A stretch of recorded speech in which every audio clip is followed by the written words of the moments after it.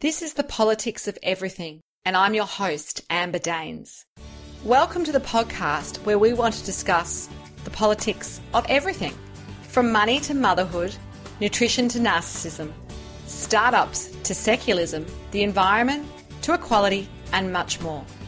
Our guests are experts in their field or topic of choice, even if you've not yet heard their name.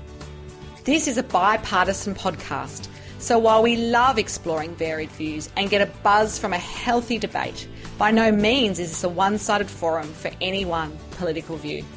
So please listen up and enjoy the politics of everything.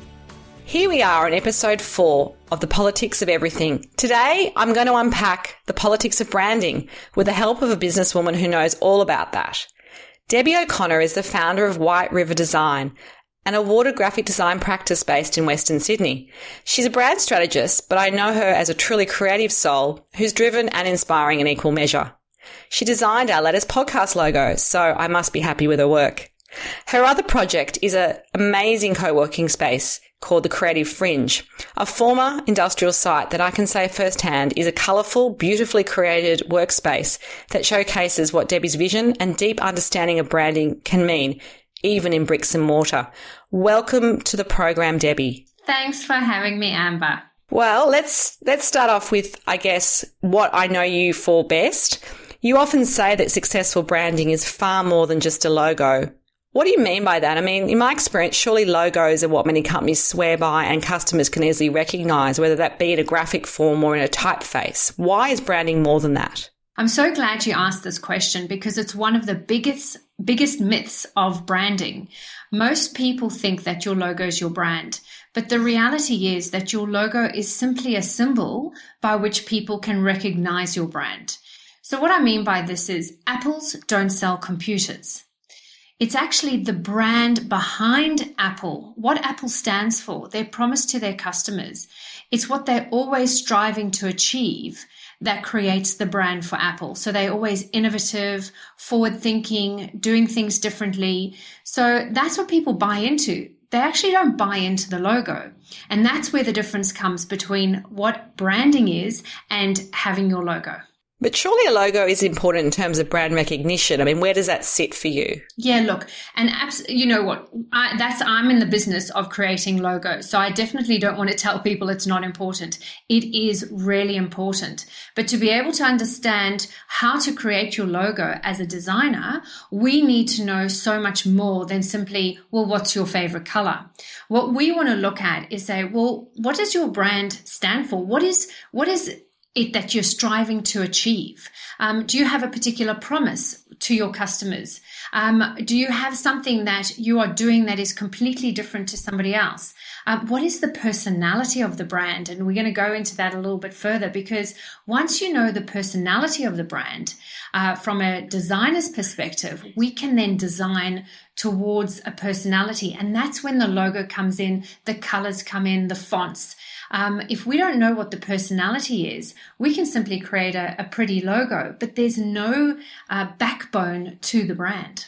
I totally agree with that. I mean, I've seen so many brands that, I guess it's a bit of a brand promise as well, what's behind the logo and the thinking, but you have to have an emotional connection. And I guess as a brand strategist with a graphic design background, how do you actually help your clients achieve that kind of initial brand from the ground up? What's the process? So what we do is, it's a lot more than just simply going, okay, I want a logo. We sit down with our clients and we talk about blue sky thinking. What is the big picture, the ultimate goal that they're wanting to achieve? It's all about how are they going to connect their product or their service to their customers so that their customer absolutely loves what they do. They go back time and time again. They refer people to the business, and they become raving fans on behalf of the business. I mean, I'm going back to Apple because they do it so well, where they launch a new phone and people will actually camp out the night before to be able to be one of the first to get the products. Crazy if you ask me, but I know there are people that definitely are groupies of a product such as what Apple produces. And I think it has a lot to do with the brand.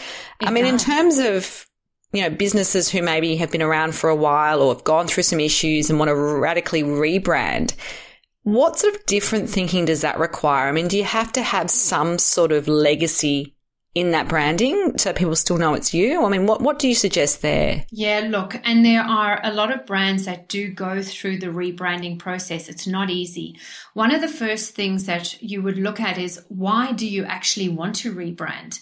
You know, what's not working? Maybe the message that you're sending is not where you are today as you were when you first started your business. Maybe things have changed so much that you actually need to pivot and reposition your business. And this is where a rebrand would be able to come in and say, right, with the new direction, where are we looking? Optus has done a rebrand, and, you know, they used to use all the imagery of animals and these talking animals. Yes, for many years, actually. That was a long-term campaign they used. Yeah, for a very long time. And now they've completely changed it. They now have their little personality, Ollie, and they're really pushing the whole yes, you know, that Optus is the yes brand.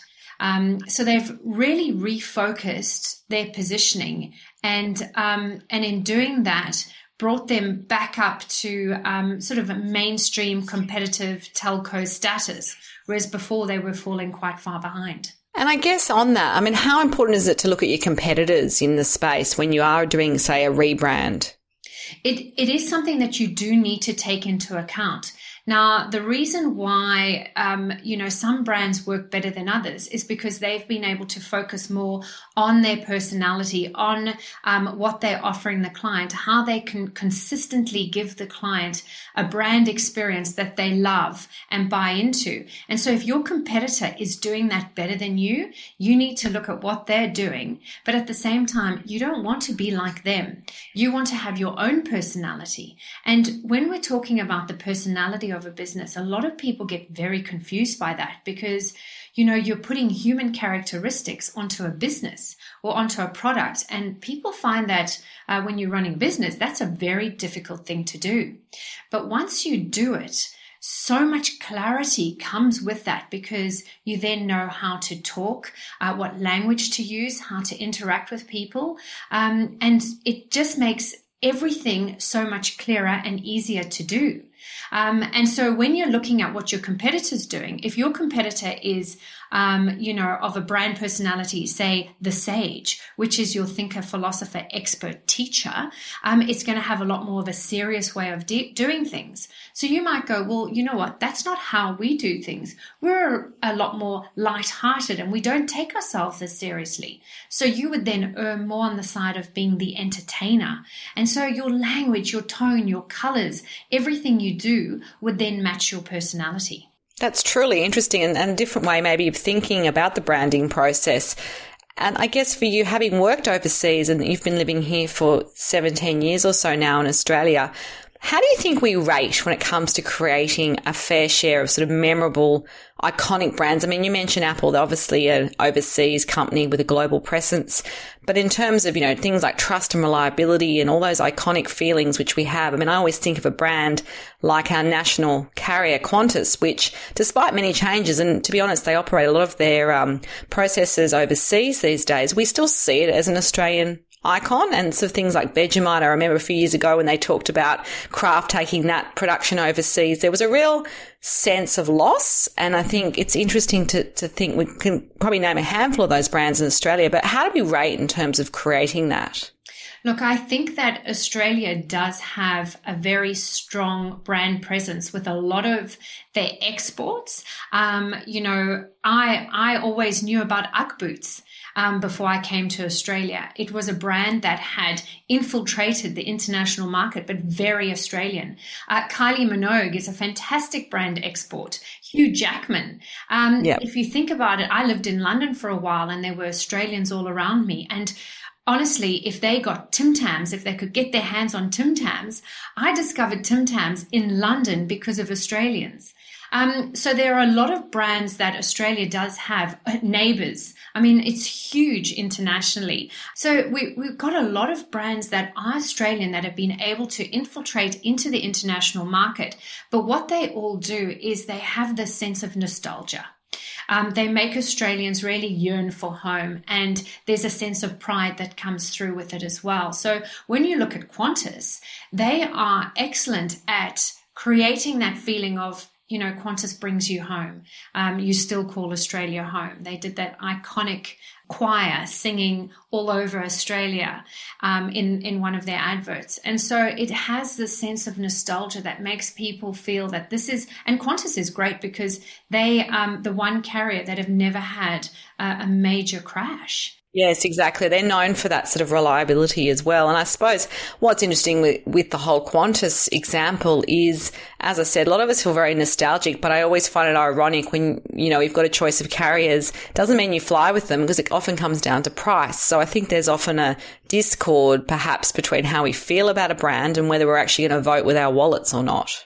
And look, that is always the case with the brand. There's some people that will buy into it entirely, wholeheartedly. And brands can do things to help, generate that kind of loyalty. So with Qantas, you have your Qantas Club and your Qantas Lounge and your Qantas frequent flyers.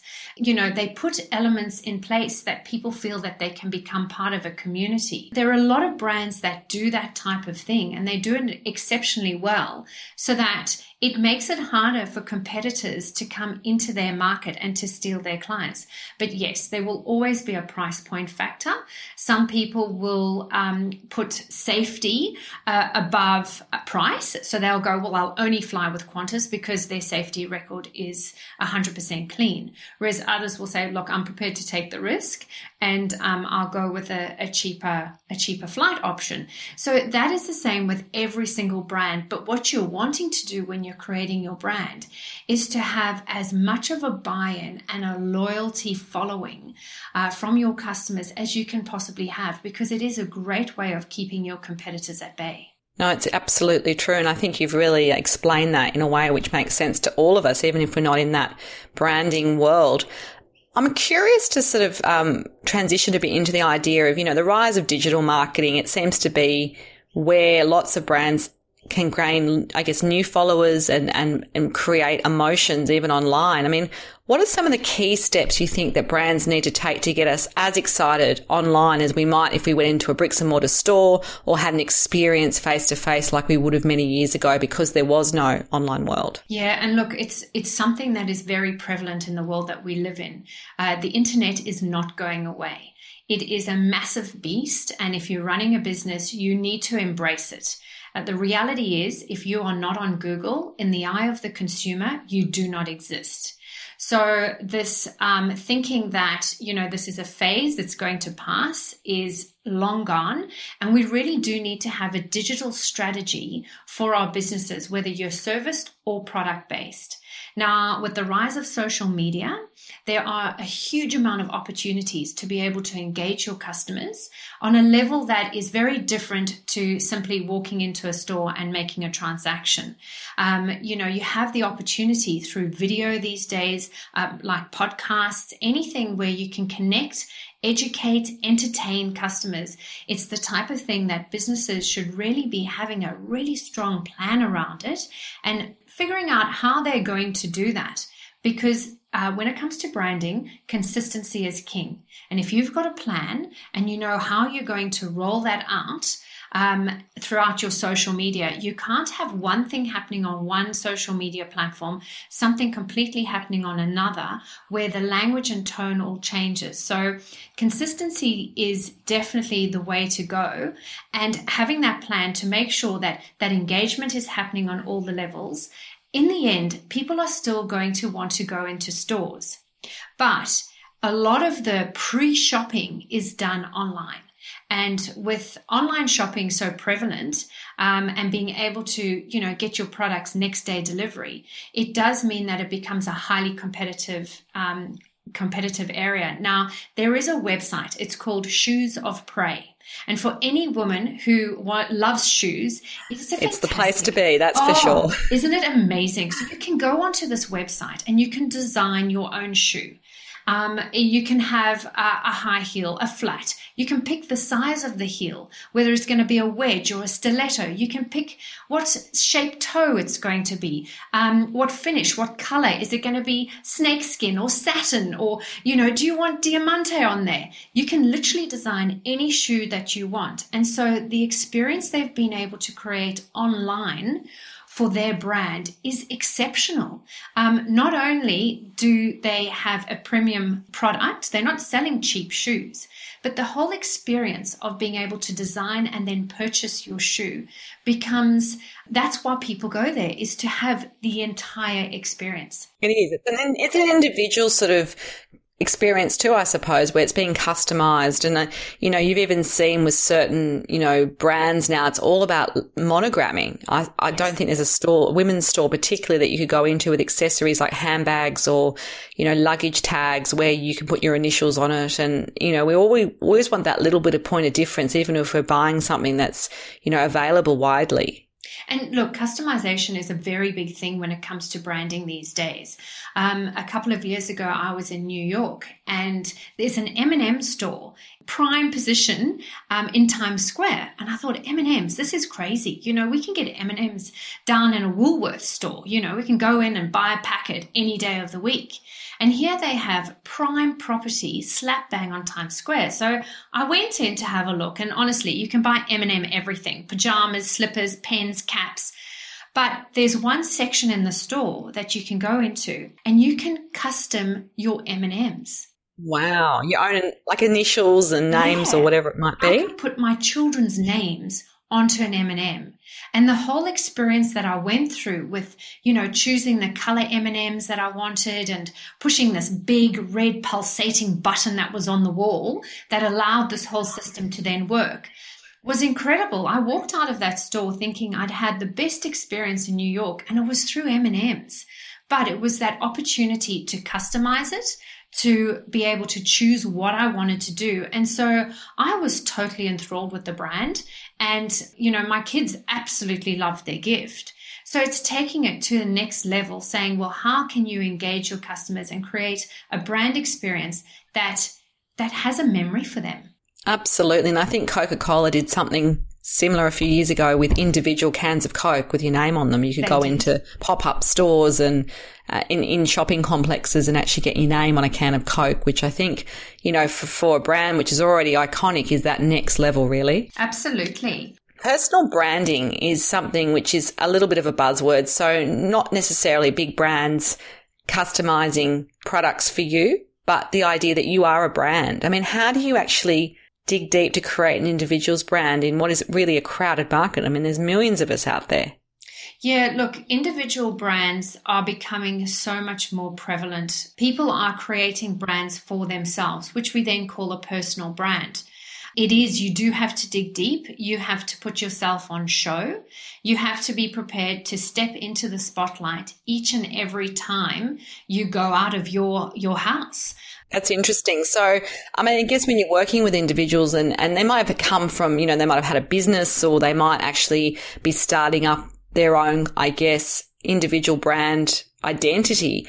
Is it for them, it won't be about logos and so forth, it'll be about everything, I imagine, from how they speak, what they say, how they present their ideas, what they wear even. We're sort of a visual world, so all those elements must come into play. Yeah, it absolutely does. Everything you do, say, how you dress, how you communicate with people, how you respond to your emails, if you're going to stand up on stage, how you address people, your tone, your language, everything is now on show. And so if you're going to be having yourself as a personal brand, you need to let go of a lot of things. You have to let go of the imposter syndrome. You have to be able to really toot your own horn and be comfortable in that space. And a lot of people, especially women find this quite hard to do, is to be able to, talk very positively about themselves, put themselves out into the spotlight, because, as many followers as we might have, we have just as many haters. And as a personal brand, you have to be prepared for both of those. In Australia, we have the challenge of tall poppy syndrome. And so if you become what people think is too big for your boots, what they want to do is knock you down to shape. And so you have to be prepared to actually rise above that, keep growing, become an even taller poppy, because once you then hit the high life and you are then, up in the sky, people will then switch and then start to look up to you. And so it is a process in Australia. It is quite challenging, but there is a lot to be said about having a personal brand, especially if you're going to go into that thought leadership space. The challenge that you have is you cannot ever sell your business because you are the business. Well, that's right. There's not really the same exit strategy you might have if you say, for example, you owned a chain of retail stores, or you had an agency where there's some, it's not just about you, it's about the clients and so forth. Yes, exactly. And look, there are steps that you can take. A lot of people that have personal brands might do video recordings that they can then sell. They might have CDs that people can purchase. They might write books that have a lot of longevity. So there are ways to kind of keep the brand going. But after a while, once you stop working and putting yourself in the spotlight, that will eventually dry up. Of course. Well, I guess then they can go on to something more exciting if That's you choose exactly to. Right. So back to you and your journey. Why and how did you start White River Design, and what lessons have you learnt in the past 14 or so years of being in this business? Look, I actually started the business by default. I was working for a company in the city, and I was 5 months pregnant, and they got new owners. And the new owners sat me down and told me that they wouldn't be giving me maternity leave, which was completely illegal. And I was very upset in the beginning. But after I thought about it for a while, I realized, you know what? I wouldn't want to work for them anyway if that's the way they were going to treat me. So I decided I would set up, a business and keep my creative skills going while I was on maternity leave, and then I would just go back to work. But as it turned out, I was quite good at running a business, and I found ways of solving problems, I guess. In the area that I live, it's a bit of a rabbit warren, and I heard that there was a statistic that 10% of the homes in the area had a home business running out of it. Now, there were 6,000 homes. And I looked at a lot, and I thought, wow, there are potentially 600 businesses here. I don't know who they are. And so if I don't know who they are, their other customers don't know who they are. So I decided to create a directory. And that was the beginning of the business. I was able to get 100 people advertising in this directory. And from that, 25 of them became clients. Some of them are still clients of mine today. Isn't that incredible? Yeah. And to make a long story short, basically, I produced the book. I carried on doing my design work. The next year came round and I started getting all these phone calls saying, so when's the next book coming out? So it grew, and I did that while I was doing my design work. And after 8 years, I packaged it up and sold that business. And a lot of those clients were still, regular design clients of mine. So it worked out really well. And obviously, by the time my maternity leave was up, well, there wasn't much point in going back to work with the cost of daycare these days. No, and why would you? Sounds like you had created something far bigger and more longevity in it. Yeah, and something that I love doing, because I was really helping small businesses find their space and be able to improve their businesses by focusing on their brand. And a lot of those businesses have now become really big businesses from starting off in a back room of their house, similar to my story. That's where I started. And now, we're in premises and staff, and it's fantastic. Absolutely. Well, that's definitely a success story, given the fact you've been in business for so long. That brings us to the Creative Fringe, which is the Western Sydney co-working space you created from scratch, and it is awarded, of course. How did that journey happen for you? Were you really wanting a new business, or were you just bored? I mean, how on earth did you decide you were going to do this as well? Yeah, look, I didn't really want another business because I'd been running a lot of I get bored quite easily as an entrepreneur. I think that happens, and you're constantly doing new things. But I knew that there was an opportunity. So having run my business from home for 8 years, and then going through the process of finding premises, having to sign a 2 to 3 year lease, which was just off the back of the GFC. So, I wasn't sure where my business was going to even be in 2 to 3 years. So it was a very huge leap of faith that I was taking. I then had to fit out the office, which nobody told me was going to cost me $30,000. And I did that all on the cheap, with secondhand furniture and everything. So after 3 years of being in premises, we outgrew our space. And, I come from a small bush town in South Africa called White River, which is why the name of my business. But I grew up in a community that was very connected, a community where people really helped each other out and they had your back. And they just love seeing people progress and do well. And so that's the culture that I've come from. And, when you grow up and you move away from home and you discover all these exciting places around the world, you also realize that people are becoming, the more connected we are online, the more disconnected we are in life. It's totally true. We're all missing that human connection in many ways. We are. And I really, really yearned for a place where I could put my business, but I could have other people working around me who we all have a similar way of working, a like-minded direction. And, to produce what we produce, we use copywriters, we use photographers, we use marketers. So we do a lot of collaborative work. And I really wanted a space that would allow for that.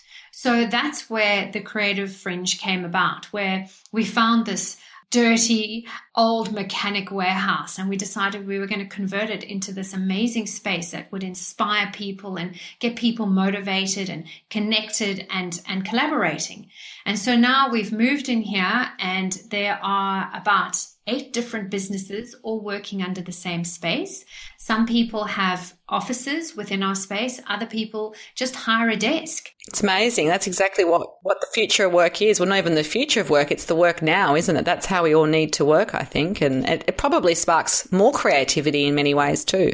It does, because once you get people connecting with each other, magic happens. People are far more connected now working in a co-working space rather than working from home. And it's really encouraging them to do things that they would never have tried to do while alone, sitting in their little back office. So they're being far more inspiring themselves, being far more entrepreneurial, and being in the space just seems to ignite that in everybody. It's amazing. Well, that's well done, and you're the architect of it, so even bigger kudos to you. It would be good to have a little think about, the future of branding and what do you think that's going to bring? And it's hard to know what's going to be in that crystal ball of the next 5 years. But, I guess with the rise of things like artificial intelligence and virtual reality and so forth being part of a branding experience, how will customers and brands interact, do you think, differently compared to what we're doing right now? Look, I think we're going to go through a couple of different phases. So the whole digital space is where we are at the moment. And I think that businesses really need to look at that and engage with that. Customers are becoming so much more discerning. They can hop online and search for everything before they even come to you. So they can have their brands, any brand, at their fingertips. But I think what's going to really make the big difference in the future is how you can create an experience that for them is memorable, that makes them feel special, that is customizable. Because I think that what's going to happen in the future is people are going to want to reconnect. I agree. It's probably going to come full circle maybe in some ways. Yes. We're going to start to want more human connection and maybe less of the online experiences being the be-all and end-all. Yeah. And look, I think we're seeing that a lot on Facebook, where you have these closed Facebook communities where people can, share ideas or recipes or business advice or whatever it is. You've got different groups that do different things because people do want to connect. And if you can create a brand that has a customer community base to it, I think that is definitely the future of where brands should be heading. Super interesting to think about that, isn't it? So I guess for you, any mentors or inspirational figures that you could share with us? You don't have to name names, but, I guess what have they taught you in business and in life? Because no one gets to where they are on their own. We really do need other people. Look, we do. And I think we need a number of different people in our lives that can help us with things. I tend to find that my core group of friends are not the people that I go to for any business advice or inspiration because they're not in the same space as me. So I do tend to go towards a lot of women in business because they have similar challenges that I might have. I look at someone like Oprah, who has completely constructed a life by design. And, how she's been able to do that is phenomenal.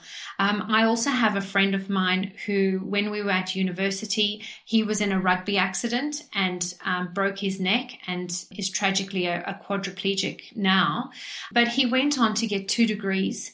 He married the most incredible woman. They have 3 children and he runs a business. That's amazing. Wow, I'm never going to complain about my day again. Yeah, exactly. And so when I'm having a tough day, that is really my go-to place because I go, you know what? If I'm having a tough day, JP's day is 10 times tougher than mine. Absolutely. Well, that's a really great reminder. And I think it's important to have, I guess, like you say, different people in your life that you can draw that inspiration and motivation from. It is time to wrap up. So I'd love to sort of get you to close off by sharing a bit of your own manifesto. What's some of your tried and true steps or practical advice for listeners who might be curious about, okay, the politics of branding, what do I need to do today? How can I make this work? Maybe 2 or 3 things that you think everyone needs to take hold of. Yeah, look, I think the first thing is finding out what the personality of your brand is. Now, I don't know if I'm allowed to do a shameless plug, but I do have a website. Go for it, Debbie. You are in branding. I wouldn't expect anything less. Thank you. I've got a website called brandpersonalities.com.au, and I've got an online game. I've been able to create a word association system that people can go online and they can go through a series of questions to find out whether it's a personal brand or a business brand, what their brand personality is. Now, if you don't get a result, it simply means you just don't have clarity and you're trying to be all things to all people. Keep in mind, I didn't make up these personalities. These personalities are based on the psychologies and findings of Carl Jung, who was a psychologist in the 1800s. And he studied hundreds and thousands of personalities and determined that there were these 12 archetypes that kept coming up. All I've done is built a system around them to say, right, by asking the right questions and thinking about things from a branding perspective, what is your personality? And once you know what that is, so many things fall into place when it comes time to actually getting your message across to your customers. So the main thing I say is focus on your personality, because your personality determines how you do things, not what you do. Yeah, that's excellent. I totally agree. I think that's a really clear way for people to think about it and maybe challenge themselves on, how they've been approaching branding traditionally as well. Thank you so much for being my guest today on the Politics of Everything. If you have enjoyed this particular podcast, jump online. There'll be some show notes with some details on how to contact Debbie. Until next time. Thanks for listening today. If you've enjoyed the Politics of Everything, we thrive on feedback. So please add a short review and share the podcast with your network, your friends and family. I'm also always on the hunt for fabulous new guests. So if you've got a view to share and an idea how to get our listeners excited, please email me at amber@bespokecomms, that's BESPOKECOMMS.com.au, and we'll be sure to get back to you. Until next time.